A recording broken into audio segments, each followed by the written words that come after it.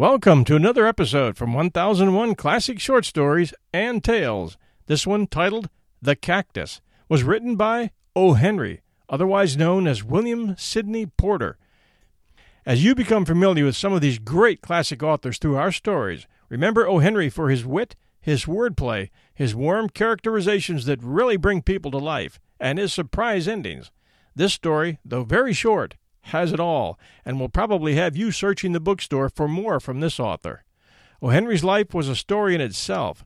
Born in 1862 in Greensboro, North Carolina, and moving to Texas soon after, he spent his days as a young man herding sheep on a ranch and reading whatever he could get his hands on. He was also a natural singer and musician, and played the guitar and mandolin. He also started a weekly newsletter called The Rolling Stone Magazine, which contained his drawings and writing. But he made a bad choice in life when he started embezzling money from a bank he was working for as a bookkeeper, and he was arrested, but fled to the Honduras to avoid extradition, where he wrote Cabbages and Kings, in which he was the first to coin the expression Banana Republic, a phrase used to describe a small, unstable, tropical nation in Latin America. The law eventually did catch up with him, and he spent 5 years in an Ohio prison, where he was released early, having realized the error of his ways, and headed for New York, where he became a prolific writer. He wrote hundreds of stories, the most famous being The Gift of the Magi, about a young couple short on money that desperately wanted to buy each other Christmas gifts, and resorted to unusual ways to do it. And now, The Cactus, by O. Henry. The most notable thing about time is that it is so purely relative.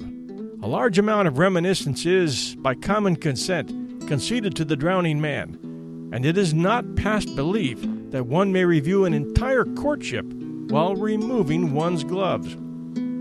That is what Trisdale was doing, standing by a table in his bachelor apartment. On the table stood a singular-looking green plant in a red earthen jar.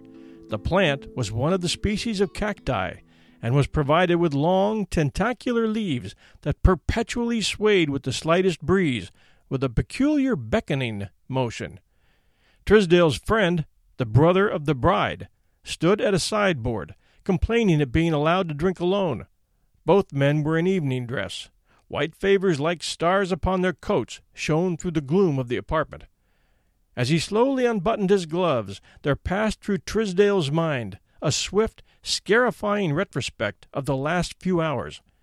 It seemed that in his nostrils was still the scent of the flowers that had been banked in odorous masses about the church, and in his ears the low-pitched hum of 1,000 well-bred voices, the rustle of crisp garments, and, most insistently recurring, the drawling words of the minister irrevocably binding her to another.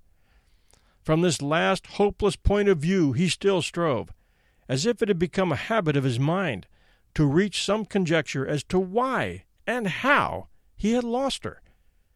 Shaken rudely by the uncompromising fact, he had suddenly found himself confronted by a thing he had never before faced: his own innermost, unmitigated, and unbedecked self. He saw all the garbs of pretense and egoism that he had worn now turned to rags of folly. He shuddered at the thought that to others, before now, the garments of his soul must have appeared sorry and threadbare. Vanity and conceit? These were the joints in his armor, and how free from either she had always been. But why? As she had slowly moved up the aisle toward the altar, he had felt an unworthy, sullen exultation that had served to support him. He had told himself that her paleness was from thoughts of another than the man to whom she was about to give herself. But even that poor consolation had been wrenched from him, for when he saw that swift, limpid, upward look that she gave the man when he took her hand, he knew himself to be forgotten. Once that same look had been raised to him, and he had gauged its meaning. Indeed, his conceit had crumbled. Its last prop was gone. Why had it ended thus? There had been no quarrel between them, nothing. For the 1,000th time he remarshaled in his mind the events of those last few days before the tide had so suddenly turned on him. She had always insisted upon placing him upon a pedestal, and he had accepted her homage with royal grandeur. It had been a very sweet incense that she had burned before him, so modest, he told himself, so childlike in worship, and, he would once have sworn, so sincere.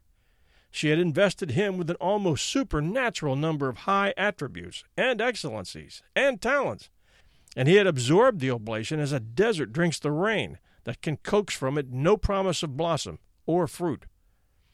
As Trisdale grimly wrenched apart the seam of his last glove, the crowning instance of his fatuous and tardily mourned egoism came vividly back to him. The scene was the night when he had asked her to come up on his pedestal with him and share his greatness. He could not, now, for the pain of it, allow his mind to dwell upon the memory of her convincing beauty that night, the careless wave of her hair, the tenderness and virginal charm of her looks and words. But they had been enough, and they had brought him to speak. During their conversation she had said, "And Captain Carruthers tells me that you speak the Spanish language like a native. Why have you hidden this accomplishment from me? Is there anything you do not know?" Now, Carruthers was an idiot. No doubt he, Trisdale, had been guilty, he sometimes did such things, of airing at the club some old canting Castilian proverb dug from the hotchpotch at the back of dictionaries. Carruthers, who was one of his incontinent admirers, was the very man to have magnified this exhibition of doubtful erudition. But alas, the incense of her admiration had been so sweet and flattering. He allowed the imputation to pass without denial. Without protest, he allowed her to twine upon his brow this spurious bay of Spanish scholarship. He let it grace his conquering head, and, among its soft convolutions, he did not feel the prick of the thorn that was to pierce him later. How glad, how shy, how tremulous she was! How she fluttered like a snared bird when he laid his mightiness at her feet! He could have sworn, and he could swear now, that unmistakable consent was in her eyes. But coyly, she would give him no direct answer. "I will send you my answer tomorrow," she said, and he, the indulgent, confident victor, smilingly granted the delay. The next day he waited, impatient, in his rooms for the word. At noon, her assistant came to the door and left the strange cactus in the red earthen jar. There was no note, no message, merely a tag upon the plant bearing a barbarous foreign or botanical name. He waited until night, but her answer did not come. His large pride and hurt vanity kept him from seeking her. 2 evenings later they met at a dinner. Their greetings were conventional, but she looked at him, breathless, wondering, eager. He was courteous, adamant, waiting her explanation. With womanly swiftness she took her cue from his manner and turned to snow and ice. Thus, and wider from this on, they had drifted apart. Where was his fault? Who had been to blame?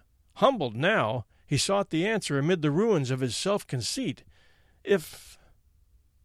The voice of the other man in the room, querulously intruding upon his thoughts, aroused him. "I say, Trisdale, what the deuce is the matter with you? You look unhappy, as if you yourself had been married, instead of having acted merely as an accomplice. Look at me, another accessory, come 2,000 miles on a garlicky, cockroachy banana steamer, all the way from South America, to connive at the sacrifice. Please to observe how lightly my guilt rests upon my shoulders. Only little sister I had, too, and now she's gone. Come now, take something to ease your conscience."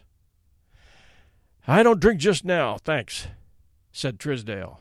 "Your brandy," resumed the other, "is abominable. Run down to see me sometime at Punta Redonda and try some of our stuff that old Garcia smuggles in. It's worth the trip. Hello, here's an old acquaintance. Wherever did you rake up this cactus, Trisdale?"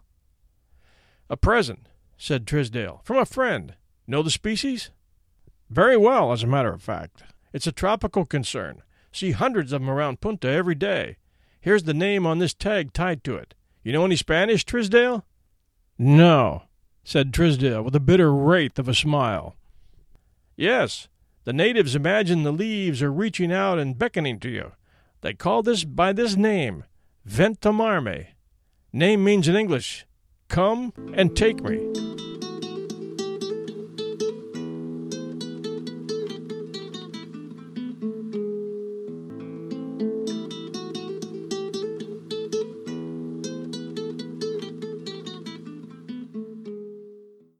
Thanks for joining us at 1001 Classic Short Stories and Tales. You can catch all our shows at 1001storiespodcast.com. Join us at Twitter at 1001podcast or chime in at facebook.com/1001heroes. John Hagedorn, and this is our story.